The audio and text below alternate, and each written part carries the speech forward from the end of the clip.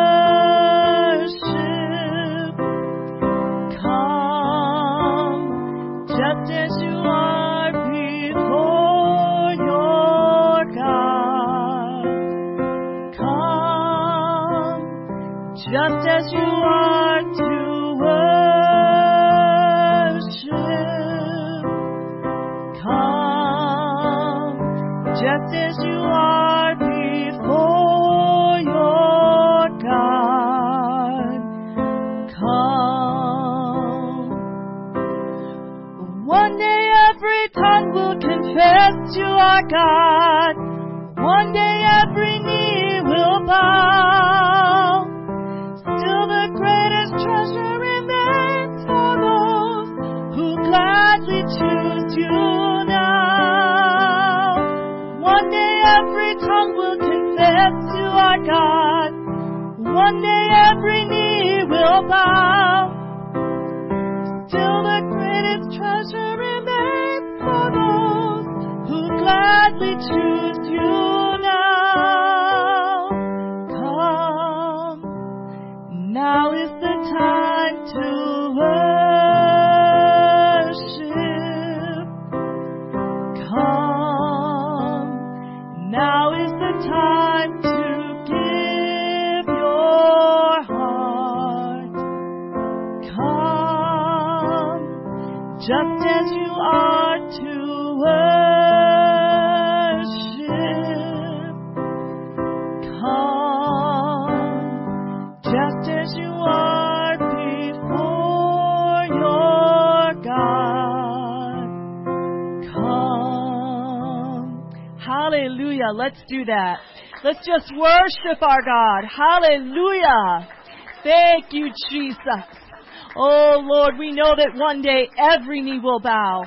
Every tongue will confess. Hallelujah, Jesus. But we come before you now to worship you, to honor you, Lord. Hallelujah. Thank you, Jesus. Thank you, Jesus. Thank you, Jesus.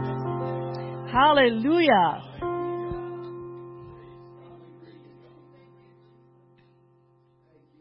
Leaning on the everlasting arms.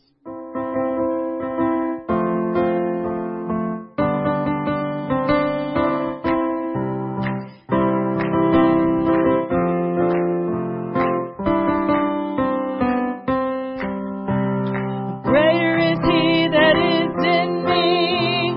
Greater is He that is in me. Greater is He that is in me than he that is in the world. Satan's like a roaring lion, roaming to and fro, seeking whom he may devour. The Bible tells us so. Many souls have been his prey, to fall in some weak hour. But God has promised us today His overcoming power. Greater is He that is in me. Greater is He that is in me. Greater is He that is in me than he that is in the world. On the day of Pentecost, a rushing mighty wind blew into the upper room and baptized all of them with the power greater than any earthly foe. And I'm so glad I've got it too. I'm gonna let the whole world know. Greater is He that is in me. Greater is He that is in me. Greater is He that is in me than he that is in the world. Greater is He that is in me. Greater is He that is in me. Greater is He that is in me than he that is in the world. On the day of Pentecost, a rushing mighty wind blew into the upper room and baptized all of them with the power greater than any earthly foe. I'm so glad I've got it too. I'm gonna let the whole world know. Greater is He that is in me. Greater is He that is in me. Greater is He that is in me than he that is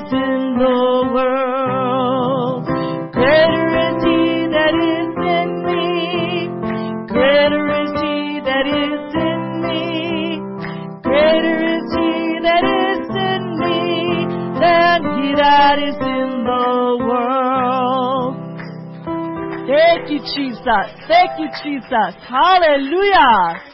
Hallelujah. Thank you, Lord, for the power of the Holy Ghost that resides within me. Hallelujah. Thank you, Jesus. Hallelujah. Thank you, Lord, that you baptized us with the Holy Ghost and with power. Hallelujah. Thank you, Jesus. Thank you, Jesus. Thank you, Jesus. Thank you, Lord. Hallelujah. Thank you, Jesus. Thank you, Jesus. Thank you, Jesus. Hallelujah. Praise you, Jesus. Hallelujah. Thank you, Lord. You are worthy, Jesus. Hallelujah. Thank you, Jesus. Thank you, Jesus. Hallelujah. Thank you, Jesus. Thank you, Jesus.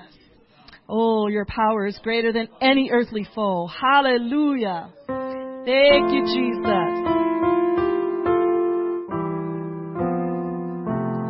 What a fellowship, what a joy divine, leaning on the everlasting arms. What a blessedness, what a peace is mine, leaning on the everlasting arms.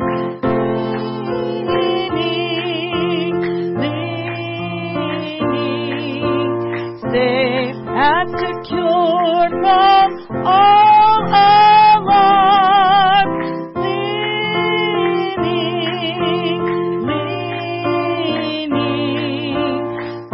leaning on the everlasting arms. Oh, how sweet to walk in this pilgrim way, leaning on the everlasting arm. Oh, how bright the path grows from day to day, leaning on the everlasting arm. Leaning, safe and secure from all alarm.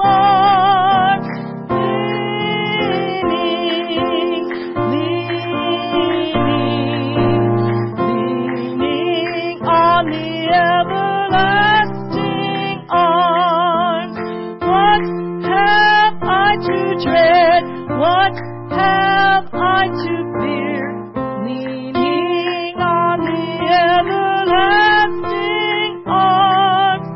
I have blessed peace with my Lord so near, leaning on the everlasting arms. Leaning, safe and secure from all alarms.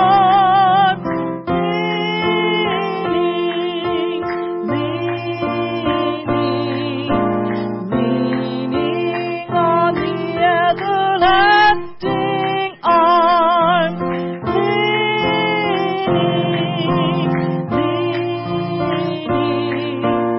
Safe and secure from all alarms.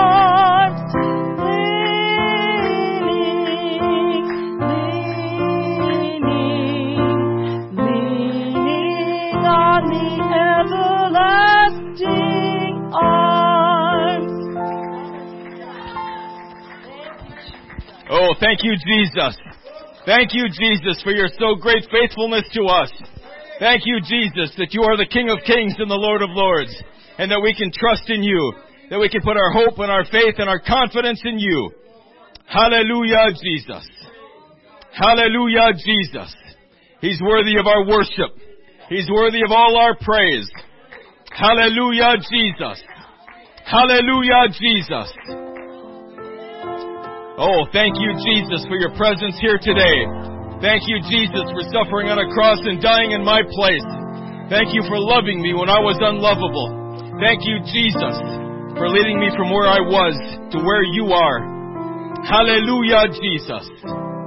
Thank you, Jesus. Thank you, Jesus. Thank you, Jesus, for your mercy and for your grace and for your long-suffering patience toward me. Praise God. Praise God. We have a faithful Savior. He saved me. He saved me. I had no hope. None. But now I have hope of everlasting life with Him. Praise God. Thank you, Jesus. Thank you, Jesus. Amen. You can be seated for just a moment. I have to issue a quick correction. Memorial Day is not for the living. So still thank you for your service, but we're not celebrating you today.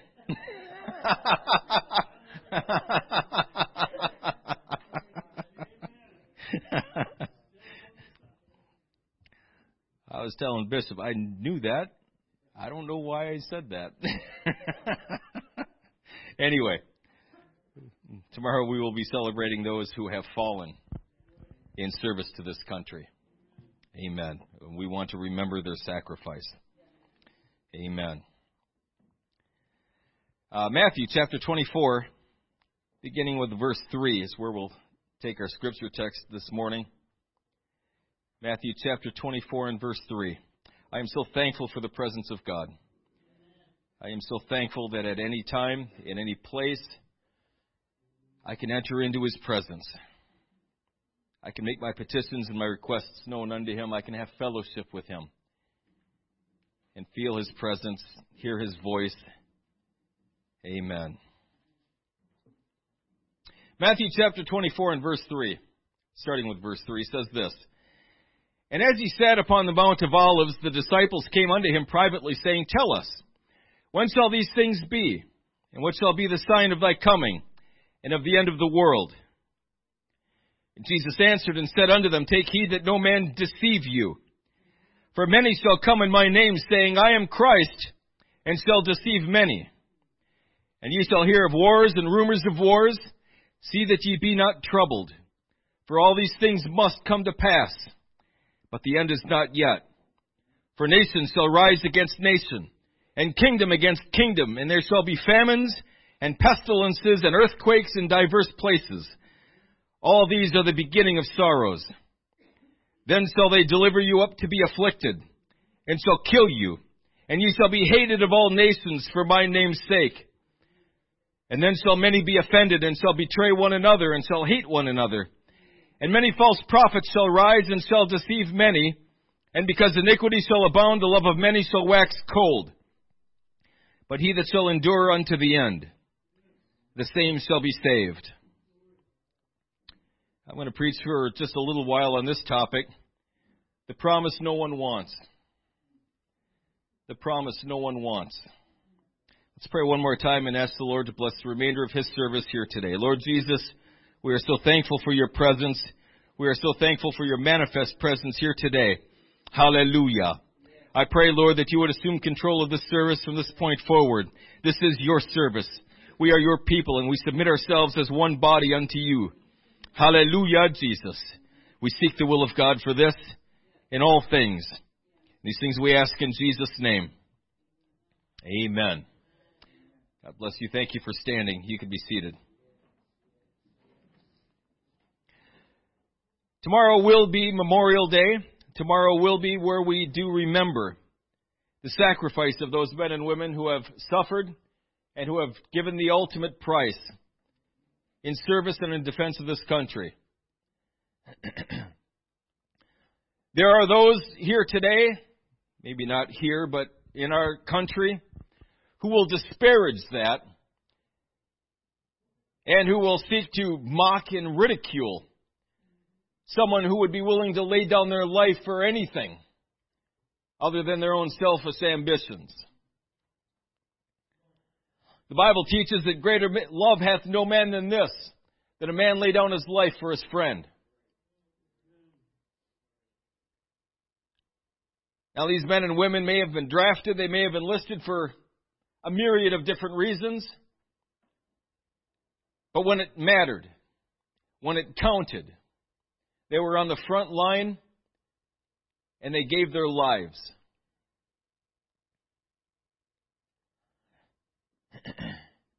Not everybody makes it home from war.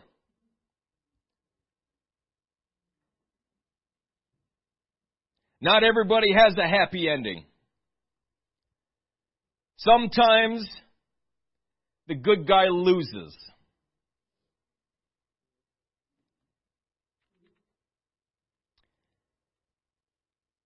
Sometimes we can do everything right in our lives, and bad things just seem to keep happening. And in those times we are tempted to wonder and to question and to doubt, where is God? I'm doing everything He told me to do. I've given everything He's asked me to give. I'm doing everything right. Why is all of this happening? And we can get to a place where we start doubting and questioning God.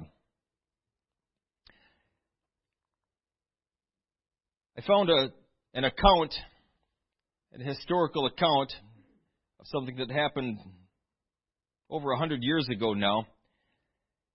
It's a rather long account, but I feel I think it'll be profitable for us to hear it and apply it to our message today. It starts off like this. All year the ship had been trapped, ice pushing and pinching the hull, the wood howling in protest. Finally, on October 27th, 1915, a new wave of pressure rippled across the ice, lifting the ship's stern and tearing off its rudder and its keel. Freezing water began to rush in. "She's going, boys," came the cry. "It's time to get off." From the moment Ernest Shackleton and his crew aboard the British expedition ship HMS Endurance had become immobilized in Antarctica's ice 10 months earlier, they had been preparing for this moment. Now those on board removed their last remaining belongings from the ship and set up camp on the ice. 25 days later, what remained of the wreck convulsed once more, and the Endurance disappeared beneath the ice. Endurance had left South Georgia for Antarctica on December 5th, 1914, carrying 27 men, plus one stowaway who became ship's steward, 69 dogs, and a tomcat erroneously dubbed Mrs. Chippy. The goal of expedition leader Shackleton, who had twice fallen short, once agonizingly so, of reaching the South Pole, was to establish a base on Antarctica's Weddell Sea coast. From there, a small party, including himself, would set out on the first crossing of the continent, ultimately arriving at the Ross Sea south of New Zealand, where another group would be waiting for them, having laid deposits of food and fuel along the way. 2 days after leaving South Georgia, Endurance encountered the pack ice, the barrier of thick sea ice that stands guard around the Antarctic continent. For several weeks, the ship poked and prodded its way through leads in the ice, gingerly making its way south. But on January 18th, a northerly gale pressed the pack hard against the land and pushed the floes tight against each other. Suddenly, there was no way forward, nor any way back. Endurance was beset, in the words of one of the crew, Thomas Ord-Lees, frozen like an almond in the middle of a chocolate bar. They had been within a day's sailing of their landing place. Now the drift of the ice was slowly pushing them farther away with each passing day. There was nothing else to do but to establish a routine and wait out the winter. Shackleton, wrote Alexander Macklin, one of the ship's surgeons, did not rage at all or show outwardly the slightest sign of disappointment. He told us simply and calmly that we must winter in the pack, explained its dangers and possibilities, never lost his optimism, and prepared for winter. In private, however, he revealed greater foreboding, quietly expressing to the ship's captain, Frank Worsley, one winter's night that, quote, "The ship can't live in this, skipper. It may be a few months, and it may be only a question of weeks, or even days. But what the ice gets, the ice keeps." In the time that passed between abandoning Endurance and watching the ice wallow it up completely, the crew salvaged as many provisions as they could, while sacrificing anything and everything that added weight or would consume valuable resources, including books, clothing, tools, and keepsakes. Some of the younger dogs, too small to pull their weight, were shot, as was, to the chagrin of many, the unfortunate Mrs. Chippy. The initial plan was to march across the ice toward land, but that was abandoned after the men managed just 7.5 miles in 7 days. There was no alternative, wrote Shackleton, but to camp once more on the floe and to possess our souls with what patience we could till conditions should appear more favorable for a renewal of the attempt to escape. Slowly and steadily the ice drifted farther to the north, and on April 7th, 1916, the snow-capped peaks of Clarence and Elephant Islands came into view, flooding them with hope. The floe had been a good friend to us, wrote Shackleton in his diary, but it is reaching the end of its journey and is liable at any moment now to break up. 2 days later, on April 9th, it did just that. Splitting beneath them with an almighty crack, Shackleton gave the order to break camp and launch the boats, and all at once they were finally free of the ice that had alternately bedeviled and supported them. Now they had a new foe to contend with, the open ocean. It threw freezing spray in their faces and tossed frigid water over them, and it battered the boats from side to side and brought brave men to the fetal position as they battled the elements and seasickness. Through it all, Captain Worsley navigated through the spray and the squalls until after 6 days at sea, Clarence and Elephant Islands appeared just 30 miles ahead. The men were exhausted. Worsley had by that stage not slept for 80 hours. And while some were crippled by seasickness, others were racked with dysentery. Frank Wild, Shackleton's second in command, wrote that, quote, at least half the party were insane, unquote. Yet they rowed resolutely toward their goal, and on April 15th they clambered ashore on Elephant Island. It was the first time they had been on dry land since leaving South Georgia 497 days previous. But their ordeal was far from over. The likelihood of anybody coming across them was vanishingly small, and so after 9 days of recuperation and preparation, Shackleton, Worsley, and 4 others set out in one of the lifeboats, the James Caird, to seek help from a whaling station on South Georgia, more than 800 miles away. For 16 days they battled monstrous swells and angry winds, bailing water out of the boat and beating ice off the sails.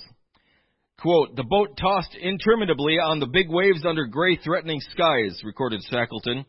Every surge of the sea was an enemy to be watched and circumvented. Even as they were within touching distance of their goal, the elements hurled their worst at them. The wind simply shrieked as it tore the tops off the waves, Shackleton wrote, down into valleys, up to tossing heights, straining until her seams opened, swung our little boat. The next day the wind eased off and they made it ashore. Help was almost at hand, but this too was not the end. The storms had pushed the James Caird off course and they had landed on the other side of the island from the whaling station. And so Shackleton, Worsley, and Tom Crean set off to reach it by foot, climbing over mountains and sliding down glaciers, forging a path that no human being had ever forged before, until after 36 hours of desperate hiking, they staggered into the station at Stromness. There was no conceivable circumstance under which 3 strangers could possibly appear from nowhere at the whaling station, and certainly not from the direction of the mountains. They were considered impassable even in the best of times and with the best equipment. And yet here they were, their hair and beards stringy and matted, their faces blackened with soot from blubber stoves, and creased from nearly 2 years of stress and privation. Once the other 3 members of the James Caird had been retrieved, attention turned to rescuing the 22 men remaining on Elephant Island. Yet after all that had gone before, the final task in many ways proved to be the most trying and time-consuming of all. The first ship on which Shackleton set out ran dangerously low on fuel while trying to navigate the pack ice, and was forced to turn back to the Falkland Islands. The government of Uruguay proffered a vessel that came within 100 miles of Elephant Island before being beaten back by the sea. Each morning on Elephant Island, Frank Wild, whom Shackleton had left in charge, issued the call for everyone to lash up and stow their belongings. The boss may come today, he declared daily. His companions grew increasingly dispirited and doubtful. Eagerly on the lookout for the relief ship, recorded... they became increasingly dispirited and doubtful, eagerly on the lookout for the relief ship, recorded Macklin on August 16, 1916. Some of the party had quite given up hope of her coming. Ord-Lees was clearly one of them. He writes, "There is no good in deceiving ourselves any longer." But Shackleton procured a third ship, the Elko, from Chile, and finally on August 30th, 1916, the saga of the Endurance and its crew came to an end. The men on the island were setting down to a lunch of boiled seal's backbone when they spied the Elko just off the coast. It had been 128 days since the James Caird had left. Within an hour of the Elko appearing, all ashore had broken camp and left Elephant Island behind. 20 months after setting out for the Antarctic, every one of the Endurance crew was alive and safe. Amen. So, we see here a story of exactly how you don't want an expedition to go. Everything that could have went wrong did. And a few other things that he probably couldn't have imagined. This was his third attempt to reach the South Pole. He had learned from his mistakes. He did everything correctly. He had a good plan. He properly prepared. He bought equipment. He wasn't reckless or foolhardy. He hired good, skilled people to help. He did everything right. And yet, everything seemed to conspire against him. And once he found himself in that situation, trapped like an almond in the middle of a chocolate bar, there was no way out. He couldn't just decide, well, this is a bust, guys, let's go home. Too late. There is no way home. That's gone. And they were forced into one of two choices. They could make it back, or they could die there. That was it. That's where they found themselves. Now remember, folks, this is 1914 to 1916. There's no planes flying overhead looking for survivors. There's no scuba divers. There's no satellite imaging scanning the area. No one is looking for them. No one. They're all alone.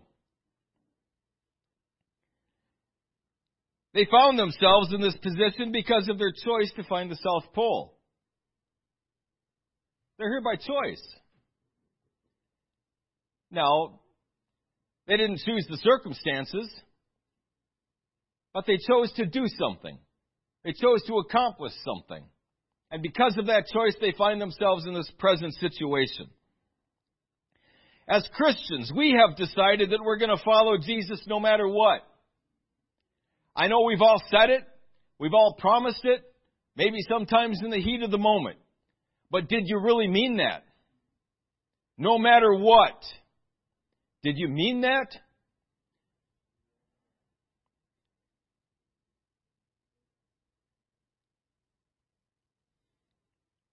The Apostle Peter made that promise at one point. I'm not going to forsake you, Jesus. Yeah, you are. You're going to deny me 3 times. Everyone else will, but not me. He made a promise. He gave Jesus his word. And he believed it with everything in his heart. He knew it. He knew there was nothing that could happen to make me deny you. Until that situation arose. A situation he couldn't have imagined. A situation he didn't see coming. I have no doubt that the Apostle Peter was completely blindsided by it. I have no doubt that he couldn't have imagined in 100 years being in a spot where he would deny the Savior.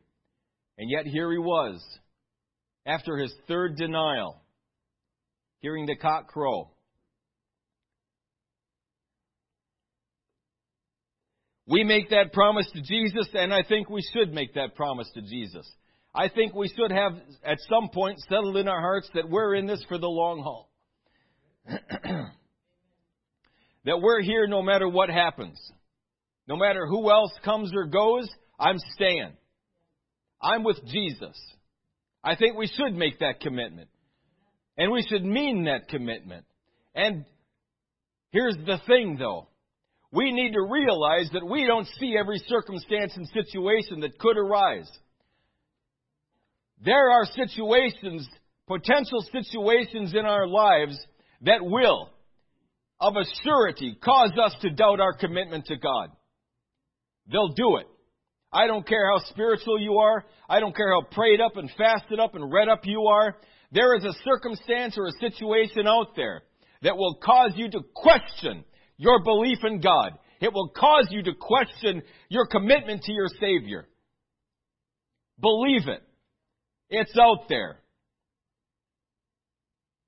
And although we don't know the specific circumstance, we've got to acknowledge in our heart of hearts that it is out there. And that it is possible for me to be in a circumstance or a situation where I will question my commitment to God.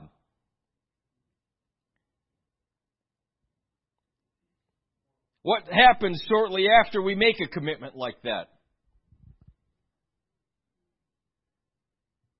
Well, what happened to Peter? We get a chance to demonstrate that, don't we? And I think rightly so. Okay, I hear you talking. Let's see it. Is that fair? Absolutely it's fair. Jesus didn't just talk. He showed us. He showed us His commitment toward us.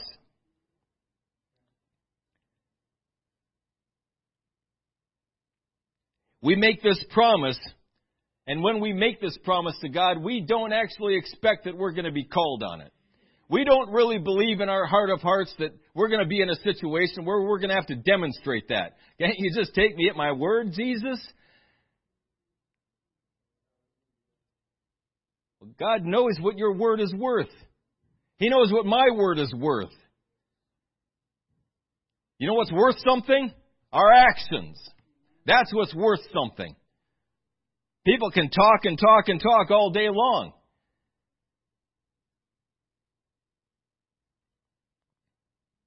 But it doesn't really matter until I see something come from you.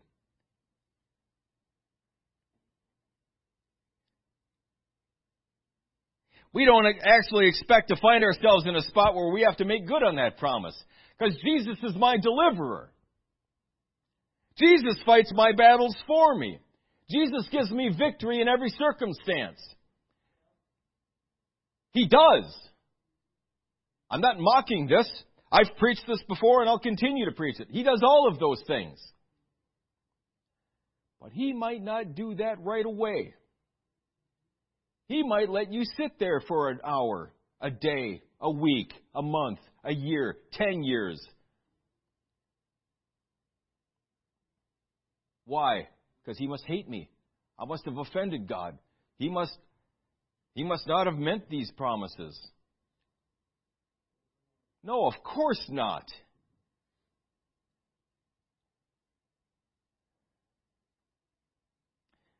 In our Western world, we have no real idea of the concept of endurance.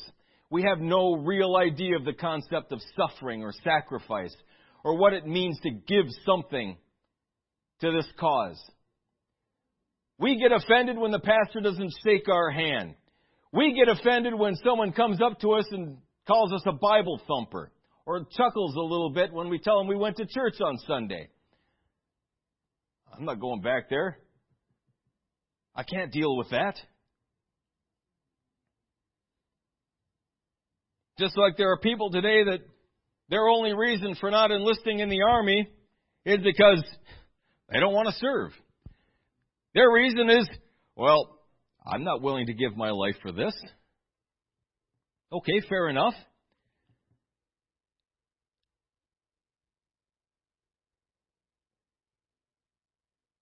But the commitment that is expected of us as Christians is quite a bit more than perhaps we realize.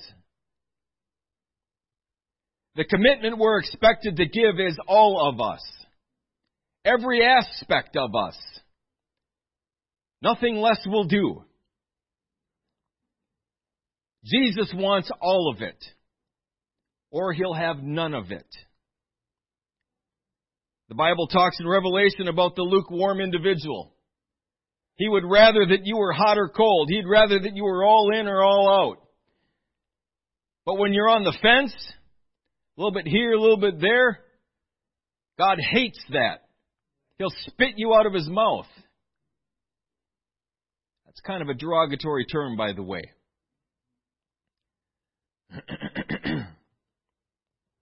Jesus is your deliverer. He does fight our battles. He does give us victory. Jesus is faithful. But His timing is not your timing. And there are instances where He will let us sit in the middle of suffering. I don't always have the answer as to why, but He'll do it. Do we trust Him then? Is Jesus my Savior when I'm in the middle of suffering? In the middle of persecution?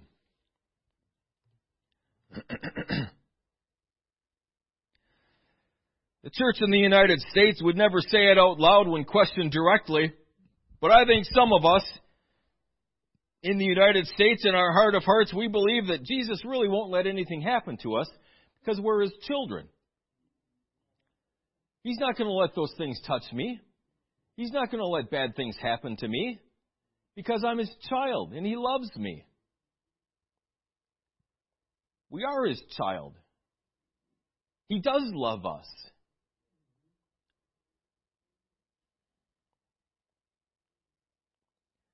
But we don't understand.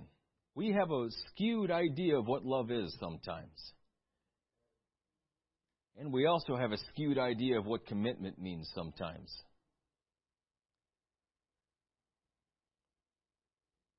How do I know this? Because when anything happens to us that we weren't expecting, when anything happens to us outside of the norm, when we do right and get wrong in return, when we give and it's not given back right away or in the way that we're thinking it should be, we start to murmur and we start to complain and we start to doubt and we start to question.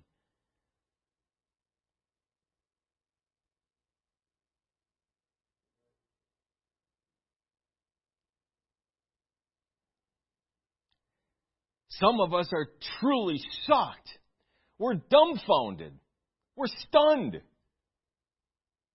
How can this happen? Truly, how can this happen to a Christian? How can this happen to a child of God?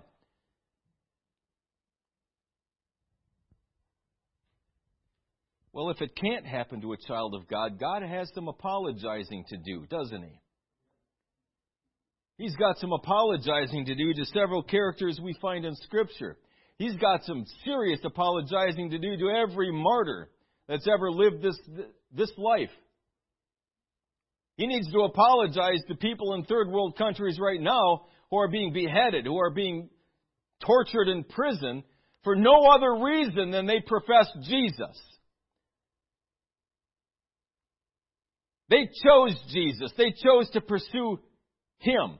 They chose to pursue a life of Christianity, of service to the kingdom of God. And because of that choice, they find themselves in a situation that they have no way out of right now. They're stuck. They either move forward or they deny Jesus and end the suffering. Because that's what we want, isn't it? Just make the pain stop. That's what everybody wants. Just make the pain stop. And I'm good.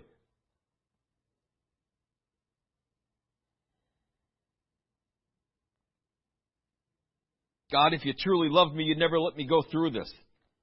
You'd deliver me from this situation. You'd heal my body. You'd take my pain away.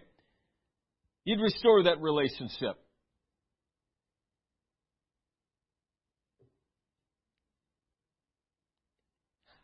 I always like going back to the Bible for all of my doctrine and for my worldview and for my ideas of right and wrong.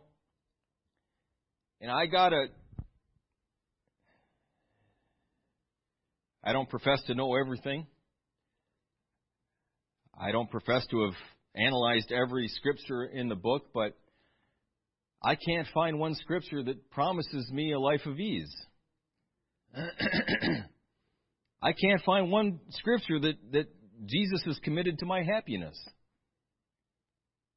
I don't see it. If you found it, let me know. I would love to preach that.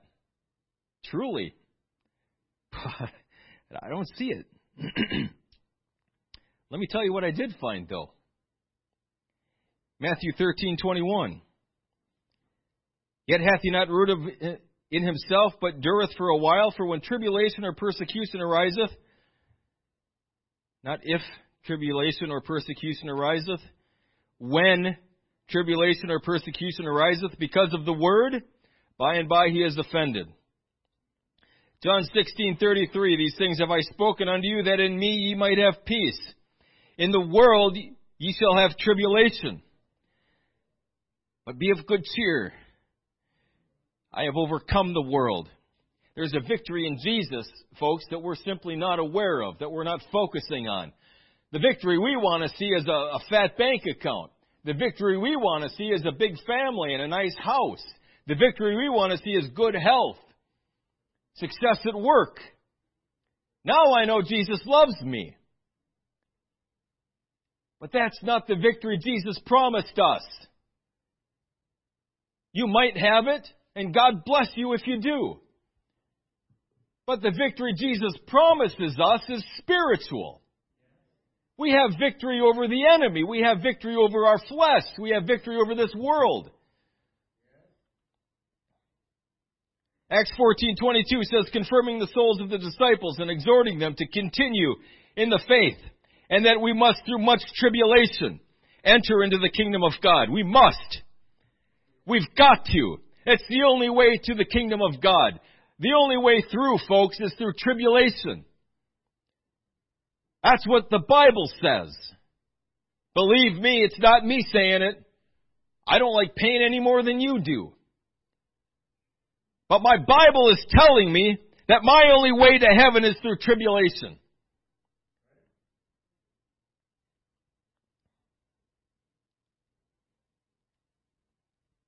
Romans 5:3 says, not only also, but we glory in tribulations also, knowing that tribulation worketh patience.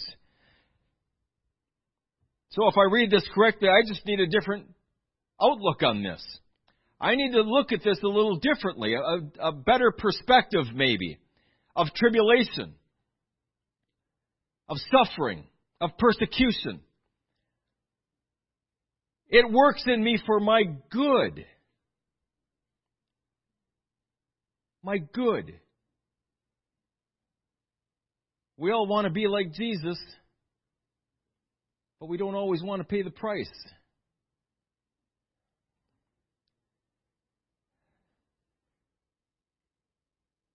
I'll ask people just kind of off the cuff, man, wouldn't it be cool to have a ministry like the Apostle Paul?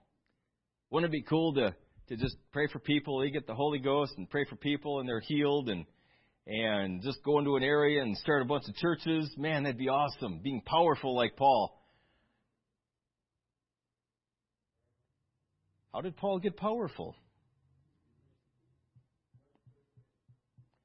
Yeah. Paul paid a price, didn't he? He paid a price for that power, for that relationship he had with Jesus, for his success in ministry. He paid a price for that. He gave everything. He laid everything out. He held nothing back. He gave it all to God. And God used it mightily.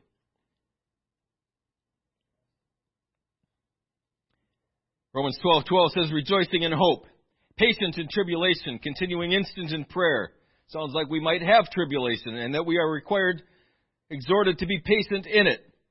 2 Corinthians 1:4, who comforteth us in all our tribulation, that we may be able to comfort them which are in any trouble, by the comfort wherewith we ourselves are comforted of God. 2 Corinthians 1:6, and whether we be afflicted, it is for your consolation and salvation, which is effectual in the enduring of the same sufferings which we also suffer. Or whether we be comforted, it is for your consolation and salvation. 2 Corinthians 7:4, great is my boldness of speech toward you. Great is my glorying of you. I am filled with comfort. I am exceeding joyful in all our tribulation. 1 Thessalonians 3:4, for verily when we were with you, we told you before that we should suffer tribulation, even as it came to pass, and ye know. 2 Thessalonians 1:4, so that we ourselves glory in you, in the churches of God, for your patience and faith in all your persecutions and tribulations that ye endure. 2 Timothy 2:3, thou therefore endure hardness as a good soldier of Jesus Christ. 2 Timothy 3:11, persecutions, afflictions, which came unto me at Antioch, at Iconium, at Lystra. What persecutions I endured, but out of them all the Lord delivered me. So yeah, He is faithful. He does love us. He will deliver us. He does fight our battles for us. But not until His purposes are served. I want His purposes served, not mine. If I wanted my purposes served, I wouldn't be here. If I were honest, there's no way I'd be here. If I were pursuing my own plans and dreams and goals. But we're not pursuing our own. We're pursuing Jesus Christ's dreams, goals, if I can say it that way, for us. 2 Timothy 4:5, but watch thou in all things, endure afflictions, do the work of an evangelist, make full proof of thy ministry. Hebrews 6:15, and so after he had patiently endured, he obtained the promise. Hebrews 12:2-3, looking unto Jesus, the author and finisher of our faith, who for the joy that was set before him endured the cross, despising the same, and is set down at the right hand of the throne of God. Consider him that endured such contradictions of sinners against himself, lest ye be wearied and faint in your minds. James 5:11, behold, we count them happy which endure. Ye have heard of the patience of Job, and have seen the end of the Lord, that the Lord is very pitiful and of tender mercy. Revelation 1:9, I, John, who also am your brother and companion in tribulation, and in the kingdom and patience of Jesus Christ, was in the isle that is called Patmos. Why? Because he's a criminal? Because he did wrong? For the word of God, and for the testimony of Jesus Christ. Yeah, folks, we are going to find ourselves in these situations for one reason, because we serve Jesus. And that's the only reason we're suffering persecution. And all you got to do is go up and ring the bell. That's all you got to do. Just ring the bell, deny Jesus. And we'll give you a nice warm shower. We'll put you in a nice comfy bed. You can sleep as long as you need to. Fill you with a nice hot meal. All your pain is gone. All your suffering is over. Is that worth it? It sure seems like it in the moment. But as soon as you come to yourself, as soon as you realize what you just did, how did Peter respond? He rang the bell. What was his response? He went out and he wept bitterly.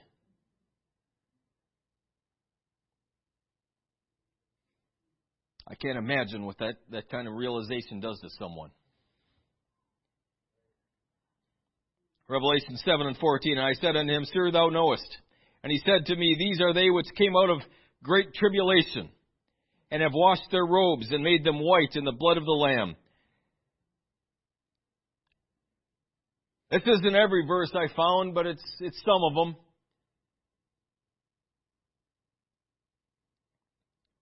Folks, here's the message. We need to start getting comfortable with suffering. We need to start getting comfortable with the idea that what's happening overseas is coming here.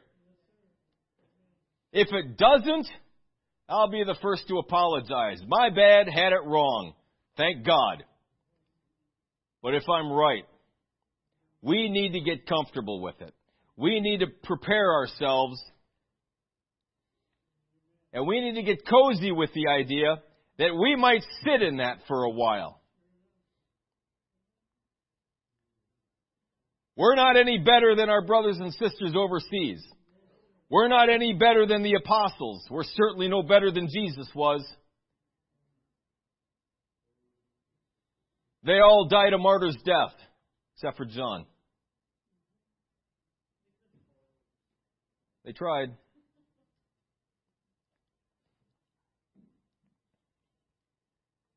We always want immediate relief from our sufferings. God's desire is to restore us to our original state. God's desire is to make us Christ-like. And He can't do that without breaking a few eggs. Sorry. That's just the way it's got to be. If you're serious, and I mean that, church, if you're serious about serving God with your life, if you're serious about being Christ-like, it's going to cost you everything. At least in here. At least here. He may not ask anything of you, but He might ask everything of you. Are you prepared to say yes in that day? There are new converts. And this continually, it never ceases to amaze me.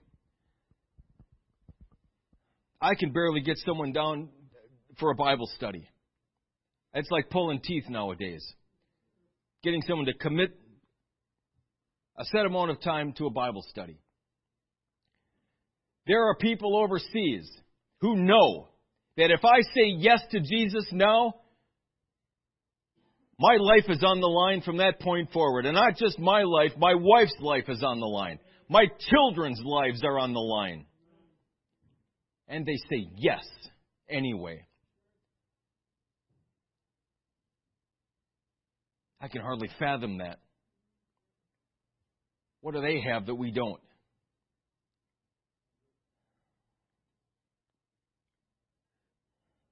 Sometimes we act like spoiled, pampered children. We want immediate relief. I'm hungry. Feed me now. I need some money.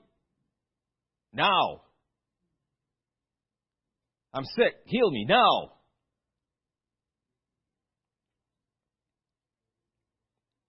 We need to start getting comfortable with the idea of emotional and even physical violence perpetrated against us. The first century church endured it. Our brothers and sisters overseas are living in it right now. Don't think that we're so good and we're so favored that persecution isn't coming here.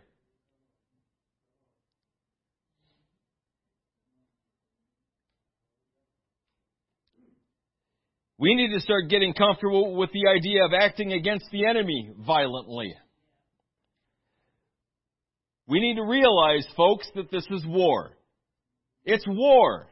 It's not a Christian game of cards. It's not a friendly game of chess. This is war. People lose their lives in war. People are maimed in war. People are emotionally traumatized in war. We need to train and we need to prepare and we need to be equipped to go out on the front lines and fight. That's what we need to be. We need to do. Luke 7:24 and 25 says, "And when the messengers of John were departed, he began to speak unto the people concerning John.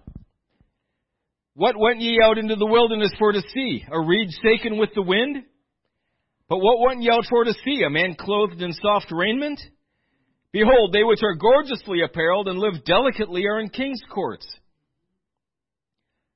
I think he's trying to tell us this. We need to get a spine, folks. We need to get a little bit of a thicker skin. A little bit of callus on our hands. We need to know how to fight. I rejoice in the blessings of God. And I rejoice with you in the blessings that you've received. Continue to rejoice. Continue to be thankful.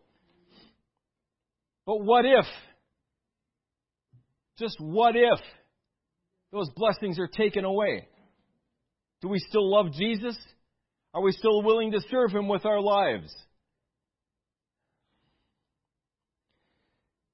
One blessing that's never going to be taken away unless you decide to give it away is your salvation. That's the only thing that matters, folks. That's the only thing that has substance. Every other blessing that I have, I thank God for. I thank God for the house that He gave me, the vehicles that I drive. Thank you, Jesus, for everything, the food on my table. I thank God for all of it. But if that's taken away, I have a Savior, folks. And whatever happens down here, I'm going to spend my eternity with Him. I don't need the blessings. I need Jesus. I need His salvation every day. I don't need those blessings. I like them. I enjoy them. I don't need them. I need Him. Looking at our scripture text, we live in the last days, folks. This is the 9th hour. This is it. The 11th hour.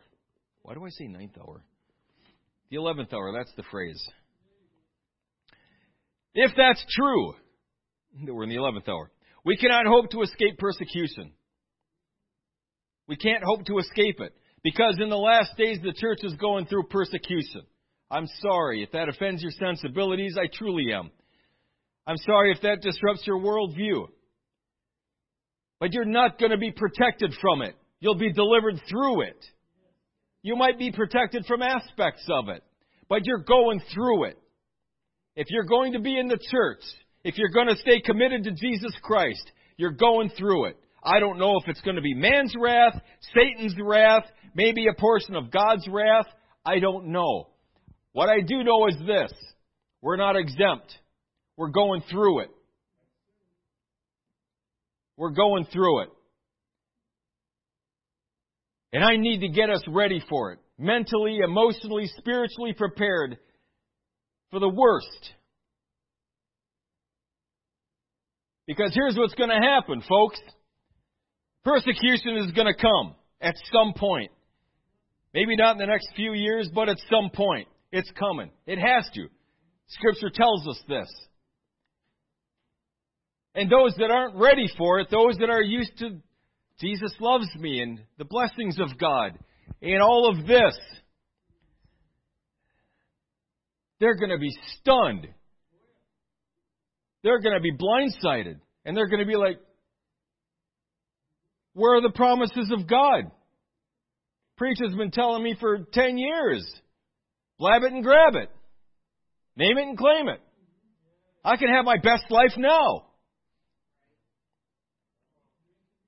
Nothing wrong with having a positive outlook on life. Nothing wrong with striving and doing your best at everything that you put your hand to. Definitely do that. But Jesus loves you in the midst of persecution. Jesus is right there with you. And it's serving His purpose. And don't we want His purpose served? Not all the time. Not all the time we don't. We'll always say it. But there's sometimes I want my purpose served. I want my healing right now. I want my bank account fixed right now. I got bills. But we need His purpose served all the time. All the time. If I have to sit and wait for a promise, I'll sit and wait. I'm not doubting God. I'm waiting on God. If I have to sit there for a while, I'm going to trust in Jesus. Because I don't care what happens down here. Anything that I go through, any price I pay down here is nothing compared to what He paid for me. Nothing. At least I got someone going through it with me. He didn't have anybody.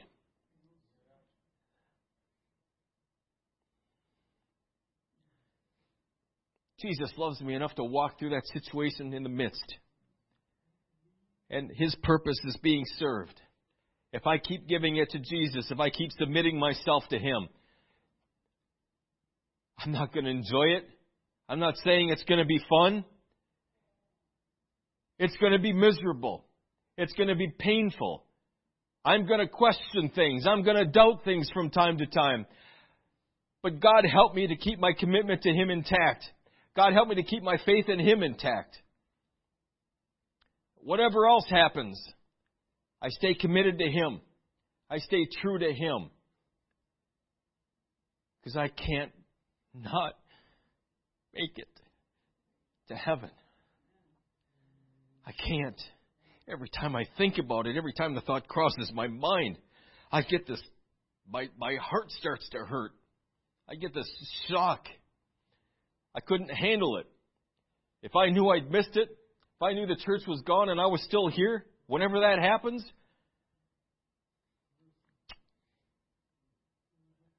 I cannot be in that spot. I've got to make it. I've got to serve Jesus. I've got to do everything I can to make it. I've got to do everything I can to make sure others make it.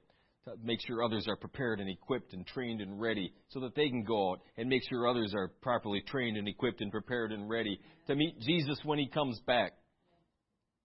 And to be ready when the enemy comes at us head first. Folks, 5-10 years ago, these all of this stuff that we're hearing about on the front page of the paper used to be conspiracy theories.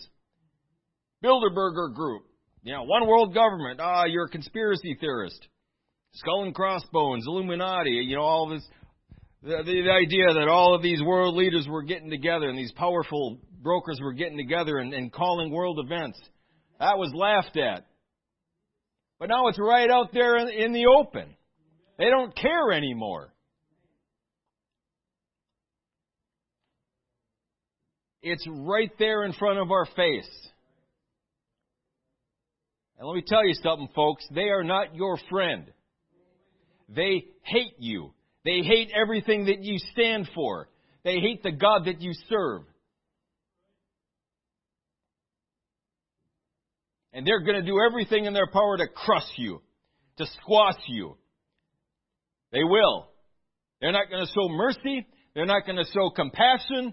They're going to do everything they can to destroy the church, to destroy your faith in God, to destroy your children's faith in God. And they don't care how they do it, because the ends justify the means.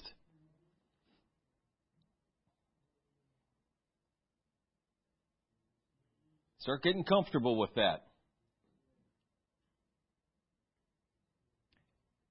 The enemy's playing for keeps.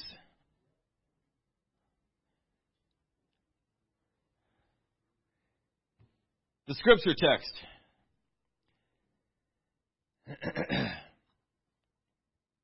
What persecution are we facing? According to the scripture text, we're going to be facing deception. Not them. They're already deceived. God's people are going to be deceived. Why? Because they don't know the scriptures. Because they don't know the Word of God. You've got to know the Word of God. You've got to know it.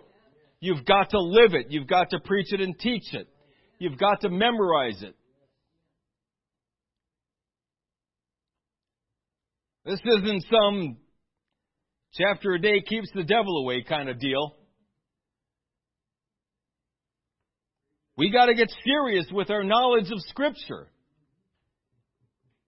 We've got to dedicate some time to it. If we don't have the time, then we need to free some up. If I may be so bold, we need to free up some time to take care of kingdom business. However that needs to happen, whatever you need to do. This is our commitment. When we're in heaven, when we're on the other side of eternity, those other things we spend our time for are going to be burned. They're going to be destroyed. They're not going to matter anymore. This is going to matter for eternity. What we do for Jesus is going to matter for all of eternity. So this is where we need to prioritize our time, our resources, our talents, our energies. This is our priority. This is who we identify with. We're going to be hit with wars, food shortages, diseases, natural disasters. We've already seen this. We're going to continue to see it. We've been touched by it. Just a touch of food shortages, supply chain issues. We'll see more. Natural disasters. Those are on the rise. We read that they're going to deliver you up to be afflicted and to be killed. The gloves are going to come off. At least we won't have to worry about them chuckling in the back corner at us anymore. At least we won't have to worry about them making fun of us for going to church on Wednesdays. They'll throw us in prison and kill us.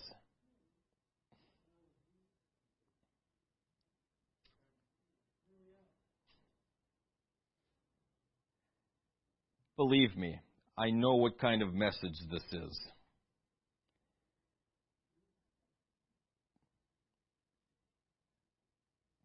But if things are going to happen like I think they're going to happen, like I feel when I pray that they're going to happen, church, we've got to be ready for it. We've got to be prepared for the worst. I'm going to continue to expect and pray for the best. Absolutely. And if it comes, I'll be the first to say I was wrong. But if not, if we do get the worst, we've got to be ready. We've got to be prepared. The entire world will openly and actively hate you simply because you profess the name of Jesus. That's the only reason they're going to hate you. Now, they'll hate you anyway. Who am I kidding? But their vitriol, their energies are going to be focused on you because you love Jesus. Iniquity will abound. It will be rampant, commonplace, pervasive. It won't be a bunch of basically good people out there anymore that just need a nudge in the right direction. They're going to be actively and openly rebellious, sinful, wicked, and they're going to call that healthy and good. They're going to call what you preach and teach evil and corrupt and vile.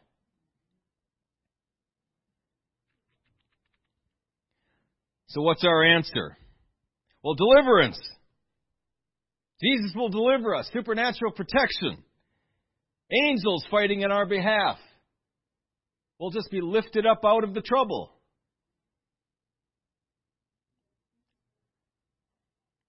Endurance.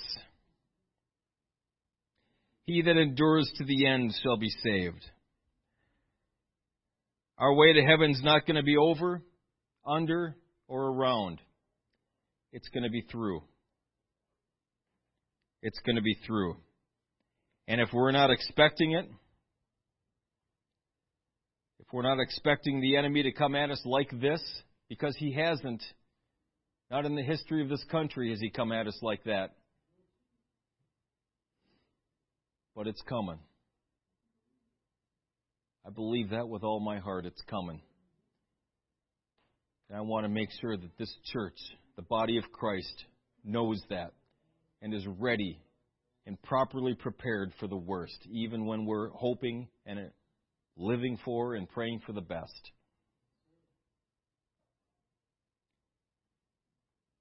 In that day,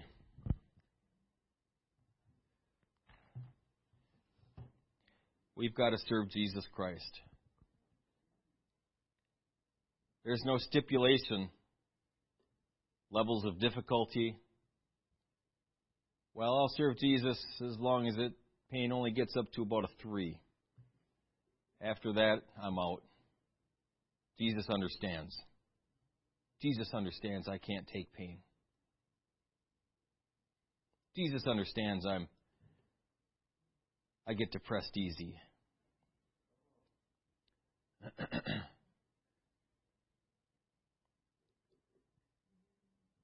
Jesus understands He gave you everything you need to make it through.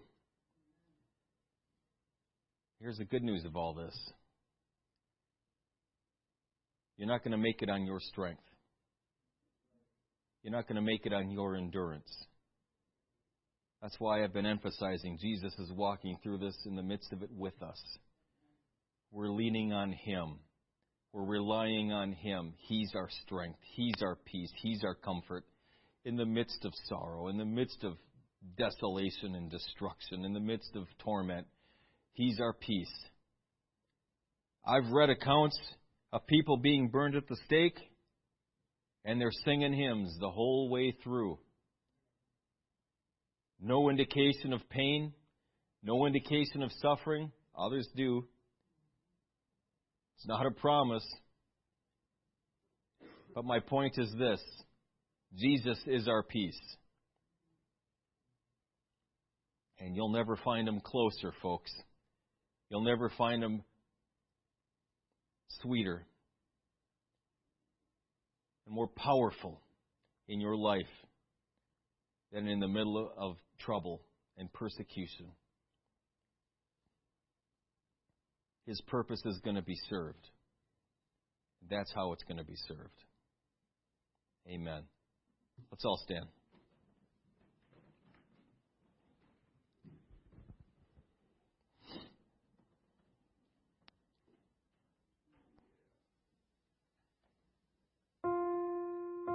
Like those that have went on before, those that have laid down everything, including their very lives, not just for a nation, but for the kingdom of God. There are people who were killed for no other reason than they served Jesus Christ. That's not fair. That's wrong. Yep, absolutely. Still happened.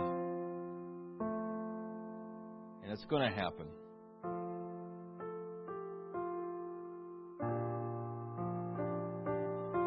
They overcame him by the blood of the Lamb, the word of their testimony, and they loved not their lives unto the death.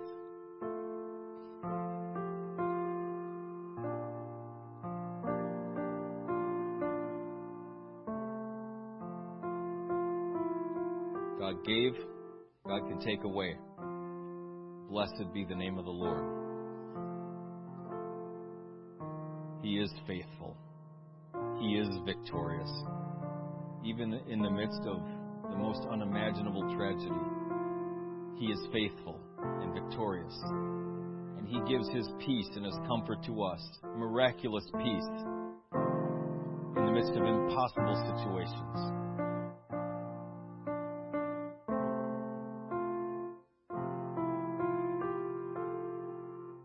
I wonder if we come to the front just for a moment now this afternoon.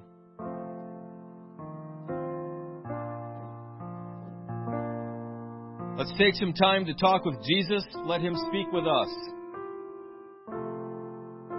Let's commit, maybe renew our commitment to Him. But when we commit to Him, do it with two open eyes.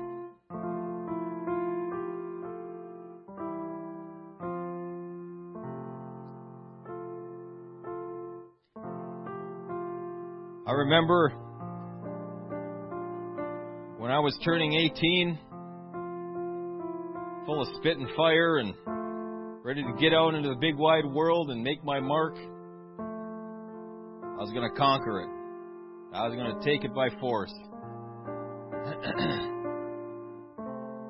My dad didn't ask me, but if he would have, I had no plan. I had nothing. So I went into the Army. I had to do something. I didn't want to stay home. No way I was going to stay home. Nope. Graduated on Friday. On Monday I was on a bus. Yeah. But I had no idea what was out there. I had all these big plans. I had all these things that I was gonna do and be, and if someone would have asked me, well, what's your plan? How are you going to do that? And I just going to make a bunch of money and buy some stuff, and there I am. Yeah. Sounds like a well thought out plan, doesn't it? I think sometimes Christians do the same thing. They say yes to Jesus.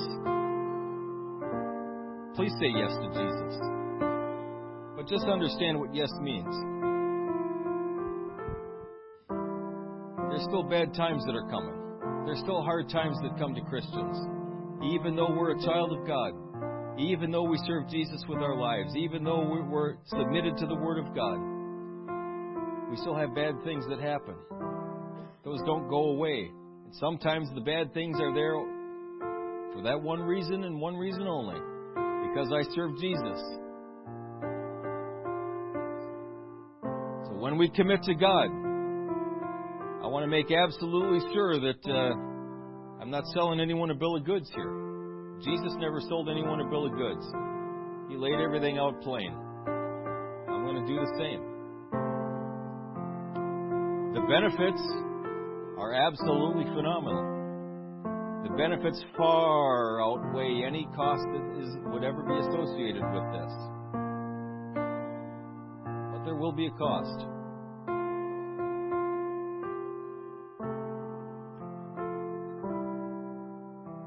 I can avoid the cost, tell Jesus no, but there's a cost to that too, that I will spend for all eternity. I will pay that forever and ever and ever. The cost associated with serving Jesus is temporal. Everything that I need to pay, I pay right here and now. It's easy, and it's light, and it's but for a moment. And then I spend forever in bliss. No more pain, no more sorrow. Everything's perfect. But there will be a cost here. So let's pray. Let's ask Jesus, as much as possible, if He'll lay it out for you. Let Him be frank with you. Let Him be direct with you. He loves you. He wants the very best for you. Let Him work in you, in your life, those things that He desires. Amen.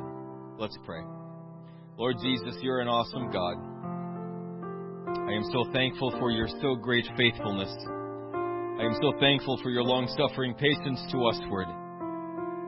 I know, Lord Jesus, I know that at times I must seem like a spoiled brat to You. I know that for a fact.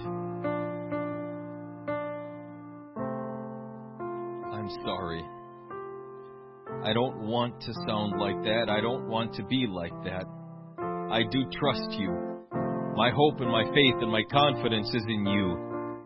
And if I have to wait a while for a promise or for an answer, then Lord Jesus, I'm going to wait. I'm going to wait on You, and I'm going to keep trusting in You, because I know that You hear my cries. And I know that You're a friend that sticks closer than a brother. And I know that You're never going to leave me or forsake me. And You're never going to break covenant with me. Hallelujah, Jesus. You are altogether faithful. I trust in that. I trust in it. I trust in You. I trust in the Word of God. I don't care what circumstances dictate. I don't care what my feelings are telling me in the moment. I don't care what I see or feel. I'm standing on the promises contained in Your Word. My faith and my hope and my confidence is in You. In You only. Hallelujah, Jesus. I do continue to pray for the best, Lord, that You would send revival to this country. That You would save this great nation. That Your judgment would be averted.